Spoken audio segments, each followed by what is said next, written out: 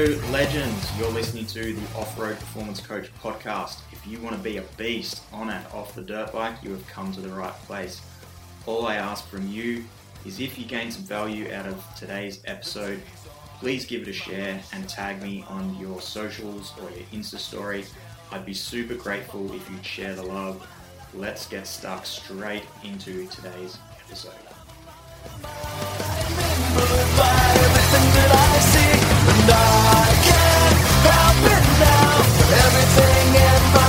Just thinks for me.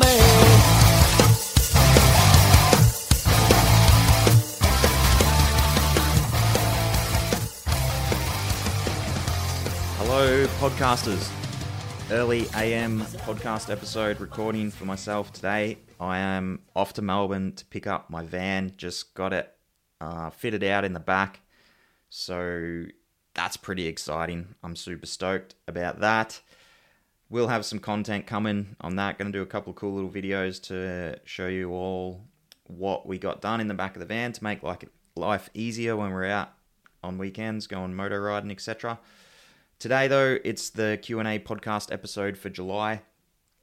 Thank you to everyone who sent questions in and is sending questions in. I really appreciate it. I honestly really enjoy these episodes and answering people's questions, and I think just being able to help people, give them a little bit of value that can improve their experience when they're out either riding or training. So get into it nice and quick today. We've got about 6 or 7 questions. I'll try and keep it as short and succinct as I can. I've got some dot points to go through. So the first question was, do you have any pre-race tips? Which is a really great question. You can be the fittest, you'll have heard me say it before, you can be the fittest person in the world, strongest person in the world, and it can all go down the gurgler on race day if you don't have a good race day routine. So just a few super simple ones that you want to be ticking off on race day. I'm a big fan of 1,000 calorie breakfast. Some people freak out when they hear that, but it's not really that much food. It's not that difficult to get 1,000 calories in once you have an understanding of what type of foods potentially have some higher calorie density, etc. The reason for that is you guys will know it's pretty hard to get food in when you're out riding the dirt bike or racing the dirt bike. So we want to think about front loading as much energy as we can, so we can fuel our efforts and our performance throughout the day. If you just have a tiny breakfast, you start riding, it gets hard to get food in between, if it's sprints or motos, it's difficult to get a decent amount of food in and digest it in between those efforts, or you're going out for a massive 3-hour race, and you obviously can't eat much food when you're doing that, so you're really relying on what you've had for breakfast to provide that energy to get you through the race. So if we think about our overall energy needs for the day, if we have a really tiny breakfast, it just means that we've got to get more food in through the day and after our riding at the end of the day to reach our target that's going to allow us to recover and not fall in a heap. So the 1,000 calorie breakfast allows us to do that. Doesn't have to be exactly 1,000 calories. That's what I tell my clients. It doesn't need to be exactly 1,000 calories. We just want it to be closer to 1,000 calories and further away. An example for you, like the unorganized moto breakfast, is to get a bacon and egg sanger from the canteen. If you actually add up the calories people will probably think that that's a bad, in inverted commas, a bad choice. Honestly, it's not that bad when you actually break it down. It's got like a decent amount of protein, has got a little bit of fats in there, but it's got some carbs from your bread, obviously. But if you actually put an egg and bacon sandwich into a meal tracker, it's only around 350 calories, or maybe 400, depending on the size of it, etc. But there's not actually that many calories in depending on the size of it, like he might take you 3 of those to get up to 1,000 calories. So it's having an option that is high in calories.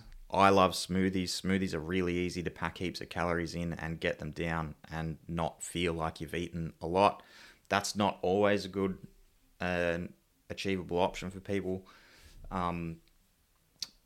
Yogurt, muesli, protein powder, honey, you can pretty easily get that up close to 1,000 calories, 800 calories, and it's not too hard, not too difficult to get down.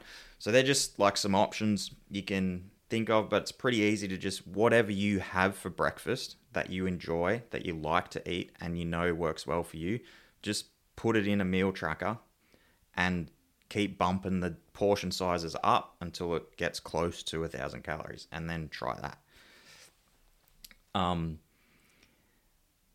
You can split it up into 2. It doesn't all need to be at once. You can have like 2 sort of smaller breakfasts.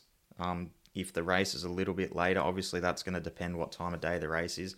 But general rule of thumb is we want to be getting like a really good amount of calories in for brekkie, and high in protein, high in carbs. A little bit of fats is fine too, but we want to be making sure we're getting lots of carbs and lots of protein into that breakfast. Number 2 is a warm-up. Goes without saying, but again, most people just don't warm up at all. Especially if you're going into a race that doesn't have a sight lap, then it becomes even more important to do a really good warm-up. So we want to do like around 10 minutes of low intensity cardio. That can just be a jog, like going for a jog up and down the car park. Could be a skipping rope, could be a spin bike, a rower, depending on what you've got with you and how organized you want to be. But at the end of the day, it's just going to be low intensity cardio. Then we're going to do some bodyweight exercises, push-ups, banded pull-aparts, leg swings, split squats, calf raises, couple of circuits of that. In total, it's probably going to take about 15-20 minutes. You should be really ready to go then and not have this big spike going from stone cold to maxed out and blow up in the first couple of laps of the race. So warm-up is key. Then when we talk about getting closer to being on the bike and that race starting, 2 really important things. One is breathing. So for us to ride at our true potential, we ride at our true potential when we're fully present in the moment. If we're thinking too far ahead, like what's the result going to be, what's going to happen in this race, or too far in the past, oh fuck, have I trained enough, or was I prepared enough? Did I do this or did I do that? That's taking our focus away from the present moment. So the more focused within the present moment we can be, the more in tune we are with the grip our tires have on the ground, and the better we will ride the dirt bike. So our breath is the number one tool that is right here, right now in this very moment. Your breath it's not possible for our breath to be in the future. It's not possible for our breath to be in the past. So it's really common for people to get nerves and anxiety on the start line. Easiest tool, tangible tool to overcome that is breath work. Focus on your breathing. In through the nose, out through the mouth. Just in and out in a nice slow rhythm, and just focus on that air coming in and out of your body. Combine that with a power phrase. I'm a big fan of having a power phrase. Mine is, personally, I just think 3 words, 3 feelings that I want to feel when I'm on the start line. Mine is, I'm calm, I'm confident, I'm ready. They're 3 things I want to feel. I do not want to feel nervous. I do not want to feel anxious. I do not want to feel tight. Most people will focus on the things they don't want, and we all know that what we focus on is what we get. So if you don't want to feel nervous, if you don't want to feel anxious, like how do you want to feel? That is for you to come up with. Like the easiest way I tell people is come up with 3 feelings that you want to feel on the start line, and that's your power phrase. You repeat that to yourself in your head over and over again while you're focusing on your breathing. That will allow you to be present, and it will allow you to be as confident as you possibly can when you're on the start line. So to recap, 1,000 calorie breakfast, solid warm up, breathing, breath work, and having a power phrase. They're my biggest pre-race tips. The only other one which I probably didn't put in there is just like, it's even before race day, is just being organized. Like having your shit packed, having your bike prepped, all that stuff, your hydration, you want that done. You don't want to be mucking around with that on race day. You want to be as calm as you can possibly be on race day and be as organized as you can possibly be.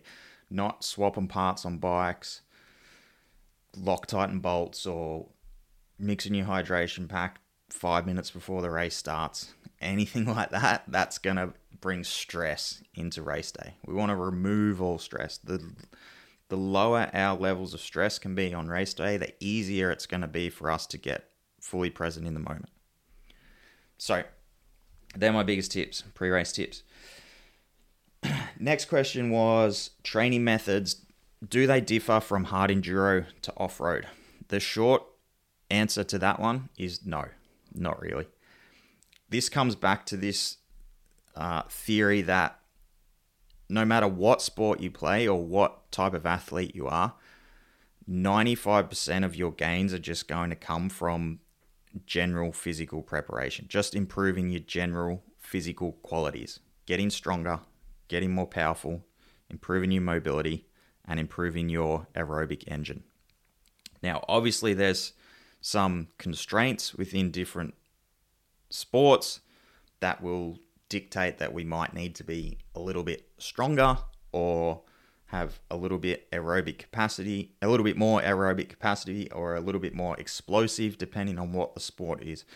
But the difference between hard enduro to off-road, physically and training-wise, I don't think is that different at all. My clients who race hard enduro don't really have that much of a different training program to my guys that race off just normal off-road. The race durations are similar. They're probably a little bit longer sometimes, but I think the biggest thing, I personally think there's much more of an argument to stand on for guys that race hard enduro to be just strong. Like, because you guys are literally having to lift your bike through shit and carry your bike and push your bike. So just having a higher level of just strength, being able to lift heavy shit, grip heavy shit, pick it up, pull it, push it, is going to be beneficial for you because you're literally having to do that. When we're racing off-road, we're not having to do that. All of the way we utilize the strength and the power when we're riding off-road is more the input that we have to give the bike to keep the bike settled in a straight line on rough terrain. You're having to do that in hard enduro as well, but you obviously got this other aspect of hard enduro where you're on the side of a freaking mountain and you're stuck in a ravine and you've got to lift your bike out.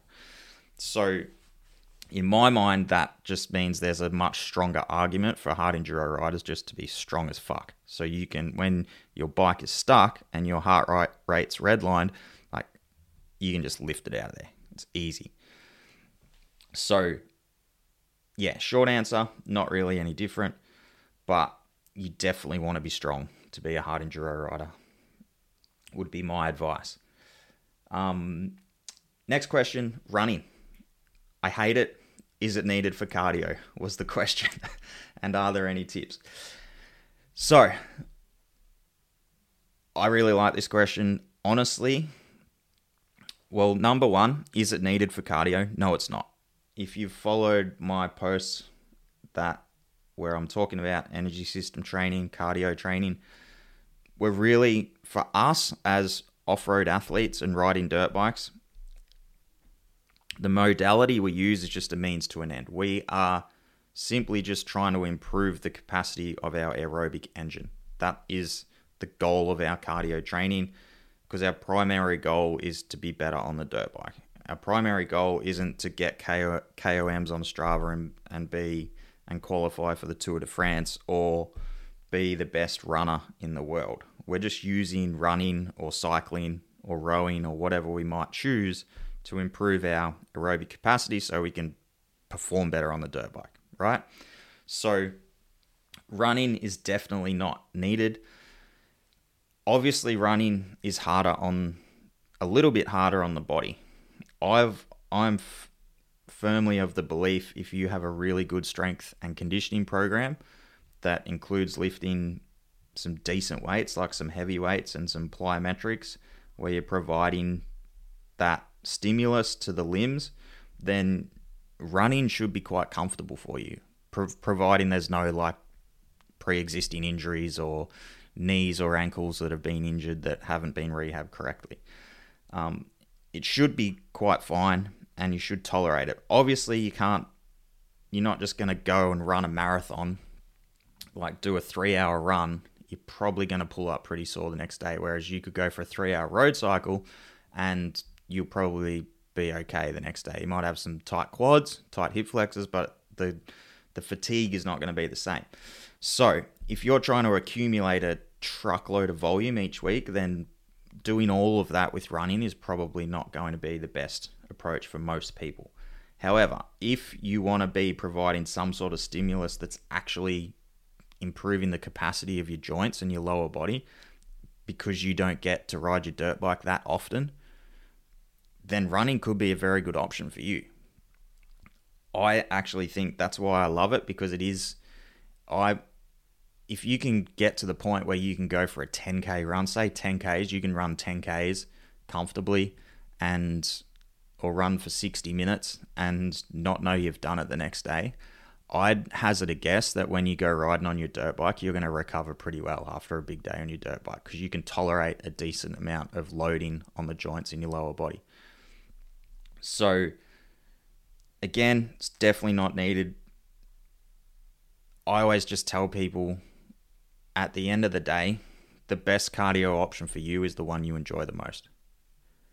But just be aware that they're not all created equal. Running is going to provide more potential for improving the capacity of the limbs in the lower body, because it's just simply providing force. It's like a low-level impact on the joints, the hips, the knees, the ankles. So over time, their capacity to tolerate that is going to go up. Rowing, obviously it's full body. So we're using our upper body and our arms, lower back, etc. a lot more than we would be on a road cycle. Assault bike, obviously got the arms as well. Going to be more full body than, again, a spin bike or a road cycle. So they're not all created equal. And I personally believe, like, in the ideal scenario, if you could do a little bit of all of them, bit of cycling, bit of rowing, bit of running, that's probably going to provide like a really good, well-rounded program that's going to cover all bases and expose you to different environments and having to breathe in different environments as well, and environments where it's not just lower body focused like road cycling, environments where we're bringing in the upper body and the core a lot more as well. Now, I also do believe there's a lot of benefit to doing something that you fucking hate. And honestly, that is why I love running. Because for me, it is a massive mental battle to run. Like, I do not enjoy running. I love going for a mountain bike ride. I obviously love riding my dirt bike. Like, you can find fun in those things. For some people, that's probably road cycling as well.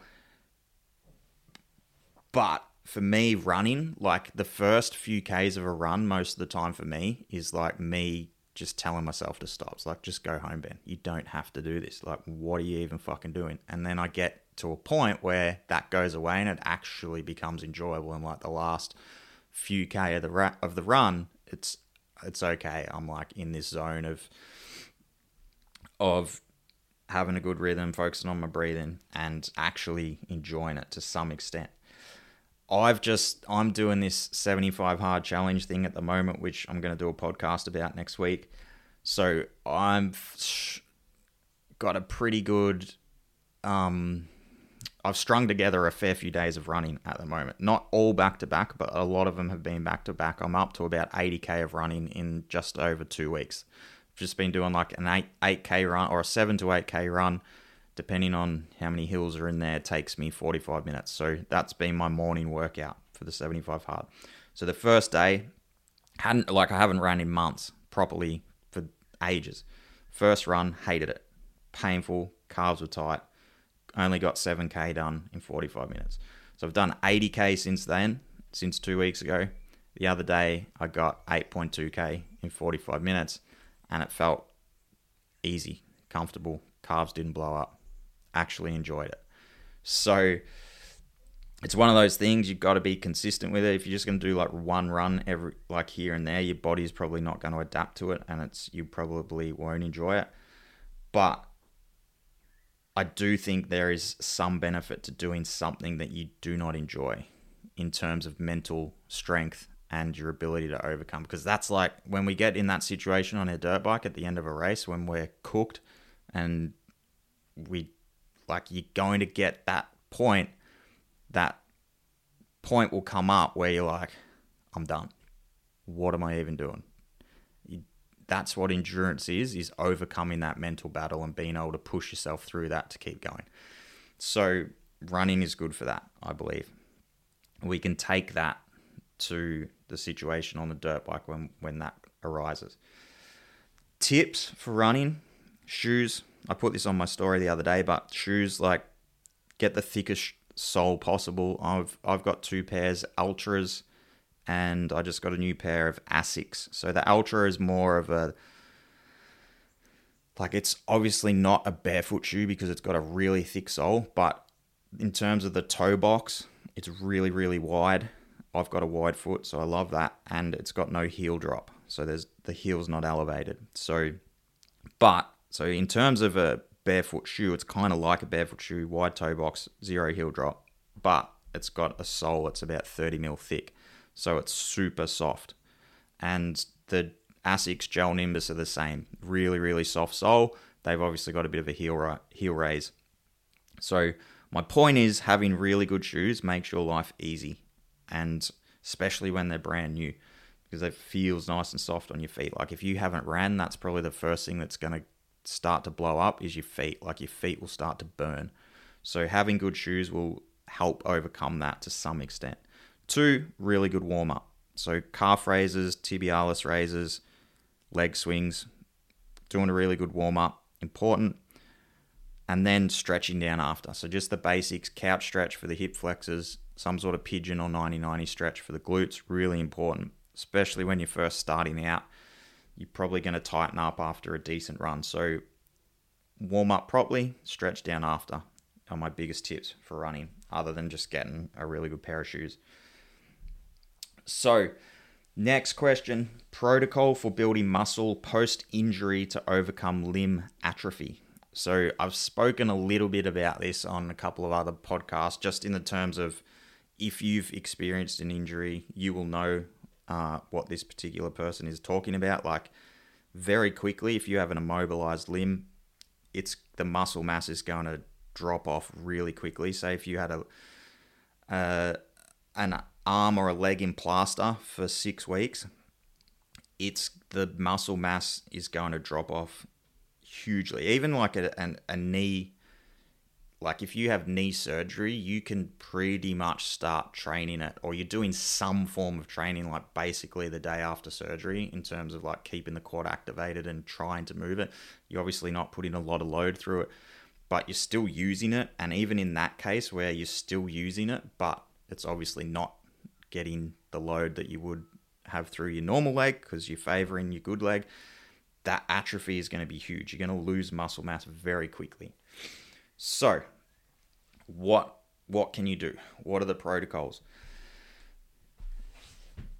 The main ones is just, it's the same for any type of muscle building or any type of hypertrophy is putting on muscle. So if that's what we want to do, we want to hypertrophy that limb. There's a few rules around hypertrophy that need to be followed. There's no way, no two ways about it. Number 1 is nutrition. We need to be getting in adequate protein. So I always recommend 2 grams of protein per kilo of body fat, per kilo of body weight for people.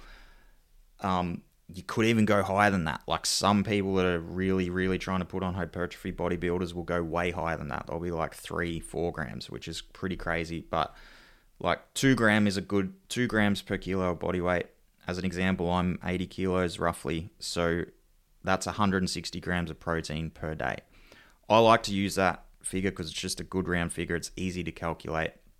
And most people will undershoot it. So I prefer, if anything, for it to be a little bit higher, because if I set someone's protein at 160, most commonly they're going to come in at 145 or 150.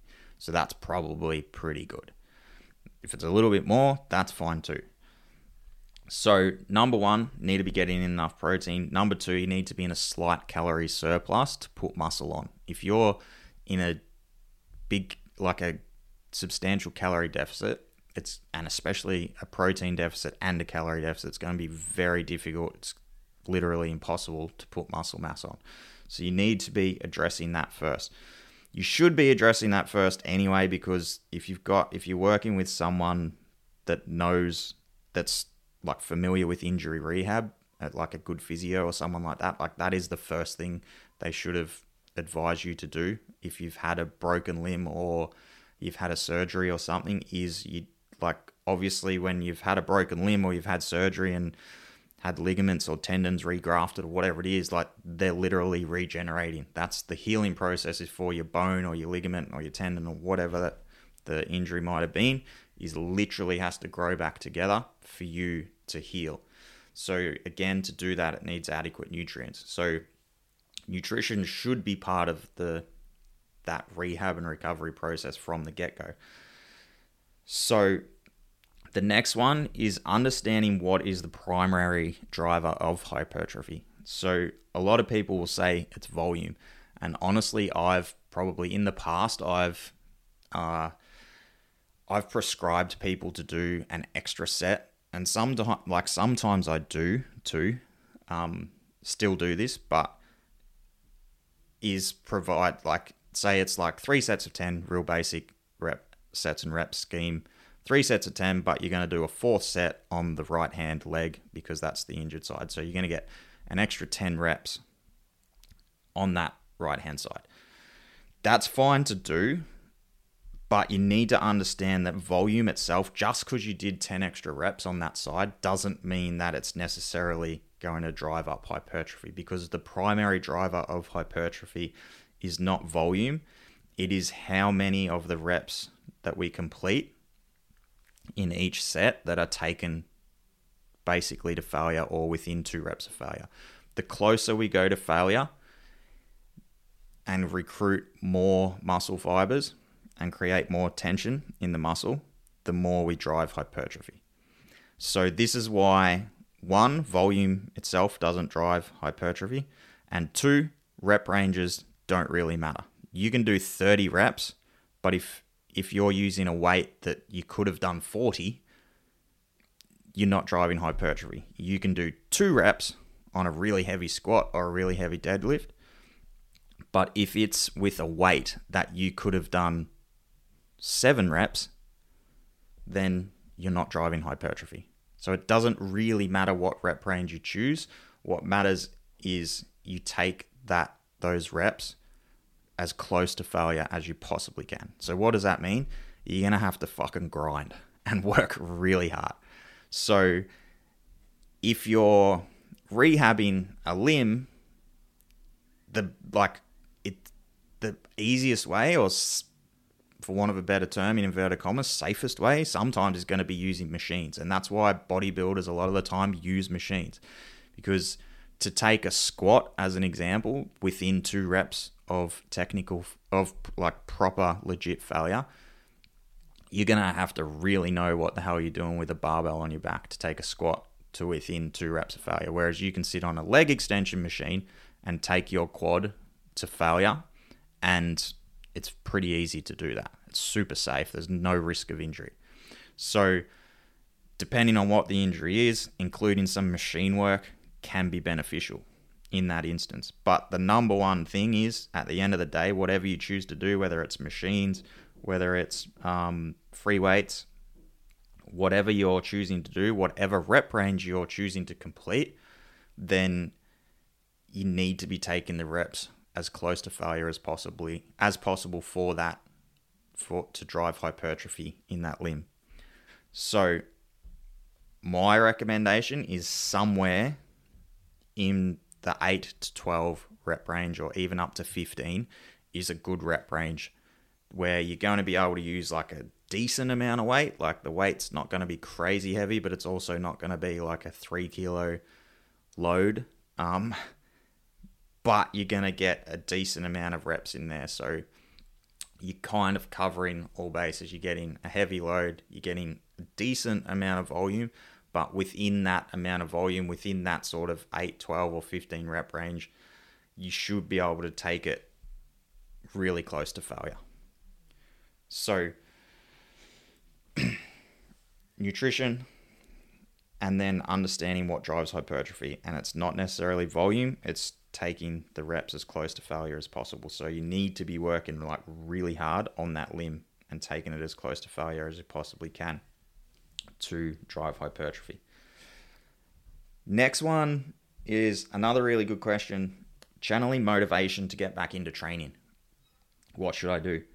So I did do a podcast on motivation a couple of months ago, I think. But number one is you really do just have to understand that motivation is absolute bullshit. If you're expecting to be motivated to start something or to get back on the bandwagon of training or eating healthy or whatever your thing might be, you'll probably be waiting for the rest of your life. And I don't mean to be rude when I say that, but you talk to any successful person in the world, a successful athlete, successful business person, the days that they don't feel like doing shit are more common than the days they wake up feeling motivated. The difference is they don't take no for an answer. They get up and they complete their habits. Whether they feel good or whether they feel like shit, they do them. Now, the intensity that they do them at might be different. Like, that's why, like, if we're talking about training, like, it's good to use an RPE scale. If you're feeling a little bit unmotivated and a bit cooked, then doesn't mean you don't train or you skip the session. It just means that that day might be a really easy day for you. You're still going to train. You're still completing the habit of training. It's just going to be at a regressed intensity to suit your level of recovery that day. So number one is that. It's understanding that it's not always there. Number two, I would say, this is one thing I've learned out of committing to this 75 hard challenge, is commit to something. Maybe it's not the 75 hard challenge. Maybe it's your own version of the 75 hard challenge. But like I said, I'm going to do a more in-depth podcast on this 75 hard challenge thing next week. But the whole idea of it is you're committing to a list of daily actions that you are putting in front of everything else. So it doesn't have to be the 75 hard thing, but you can choose your own list of actions, and those actions are going to be things that matter to you. The things that matter to you and things that you know if you do them every day for the rest of your life, you're going to end up in a really good place. A place where you would like to be. A place where you can achieve things that you really, really want to achieve. And do things that you really, really want to do. So you get to choose what those things are.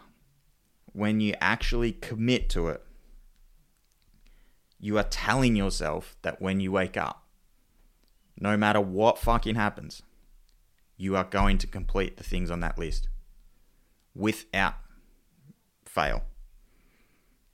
It means you're telling yourself you're prioritizing those things above all else.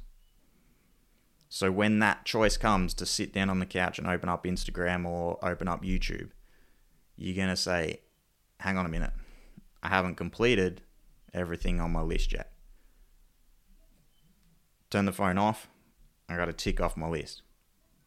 It sounds so simple, but honestly, I have found just that to be a really beneficial thing for myself, is just committing to this challenge and saying I'm going to do it. And I'm actually doing it with my wife, so having a partner there is also helpful, I think, because we're both doing it together.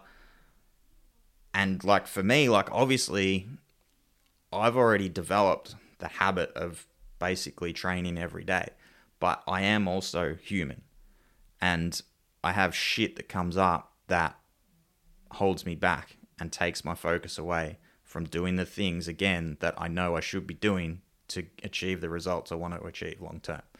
So committing to this challenge for me has been about creating that list of the things I'm going to do every single day, and I put them in front of everything else. So that means I need to be fucking organized. I need to get up early and get my shit done. I need to be prepared so I don't get to the end of the day and I got 3 things left on my list and I'm like, fuck.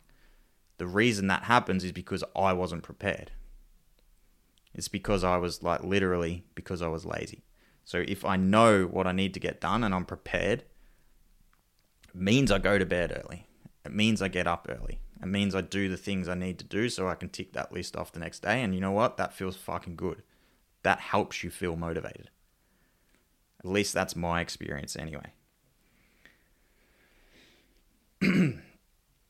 So, I'm going to do a more in-depth episode on that, this whole 75 hard thing, and I guess my little version of it, because I have tweaked a couple of little things, which the 75 hard zealots will probably not approve of. But like I say, it's not about, you don't have to do what someone else is doing. It's figuring out what you want to do and what your list is that's going to allow you to get the result that you want to get. So, one more question, and I apologize to the gentleman that sent this in. He messaged me as a DM on Instagram, and honestly, I can't freaking find it. I didn't write it down. I've got a rough idea of what the question was, but I can't find it in my messages. So if you're listening to this, mate, I hope this answer gives you some clarity. If it doesn't, just send me a message again and I will help you out. His question was, he just finished racing Hattah. He was experiencing lower back, not necessarily pain, but fatigue in the last half of the race and couldn't stand up. Had to sit down a lot of the time, and he wondered what he could do to overcome that. So I did ask him what he had done as his preparation, what sort of strength training done, and from memory he said that especially in the last month or so leading up to their race, there was very little strength training. There was a little bit of cardio and a lot of riding on the bike. So number one, again, it's kind of hard to, I guess, give a definitive answer without watching the person ride. But number one is riding technique. You need to be able to hold a solid attack position in a hips back, neutral sort of core position where you're placing the load into the hamstrings and the glutes. Now, to be able to do that for 4 or 5 hours in the sand on a track that ends up having meter deep whoops in places, you need to be really strong. There's no two ways about it. You need to be able to get into that position for a start, so you need to have decent riding technique. If you don't just have the foundational riding technique dialed in, then that's probably some low-hanging fruit. Work on your body position on the bike. And then the next thing is, okay, well, how do I actually maintain that position for 5 hours in the sand? The answer to that question is having a really good foundational level of strength. So again, it's a super common thing I see when most people do train. They go cardio. That's a good thing. Like, we definitely want to be training cardio. Most people will start cycling or go for a run. That's great. Not saying don't do that. Definitely do that. Most people go to the gym and they'll do squats. They'll do split squats. They'll do step ups. They'll do walking lunges. They'll do every freaking squat variation under the sun. and they will not train their posterior chain. Whether that's just through ignorance or because someone's told them that deadlifts are bad and dangerous.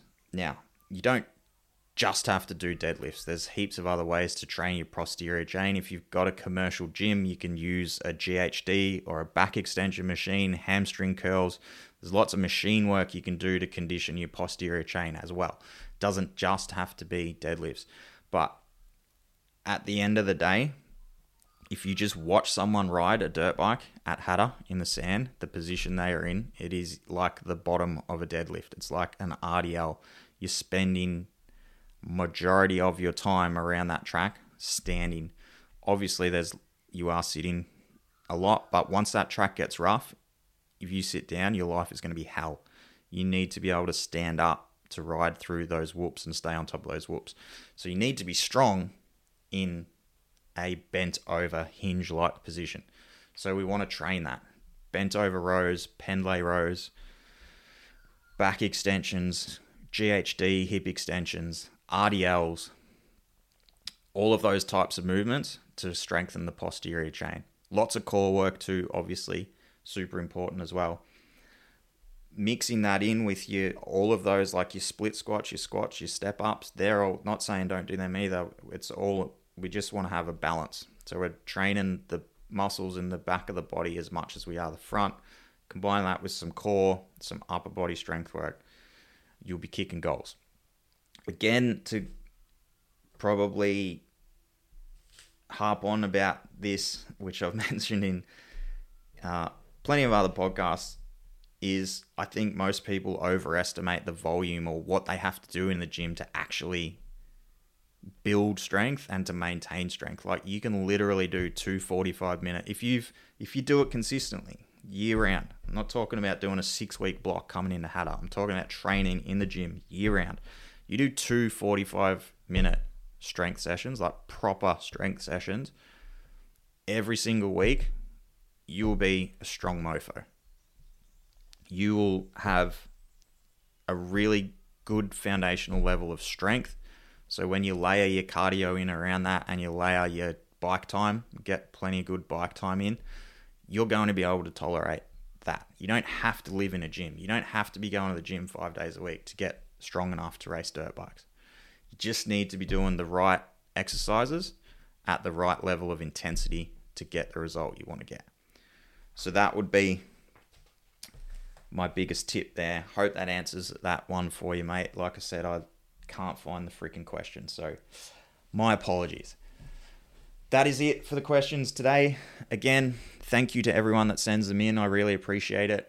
Like I say, I do enjoy these Q&A episodes, and we'll get another one up in August. So anyone who's got any questions at all that they would like to get onto that one, I'll put the little thing on my Instagram story up when we get into August, and we'll get the next Q&A episode done. For now, we got the next episode next week is going to be the 75 hard challenge one. I'm going to go a little bit more in depth into what the challenge actually is, how I'm doing it, and a little bit around the nutrition tips that I'm implementing in a controlled manner to pull my calories back a little bit and see a little bit of a drop on the scale, get that body fat down.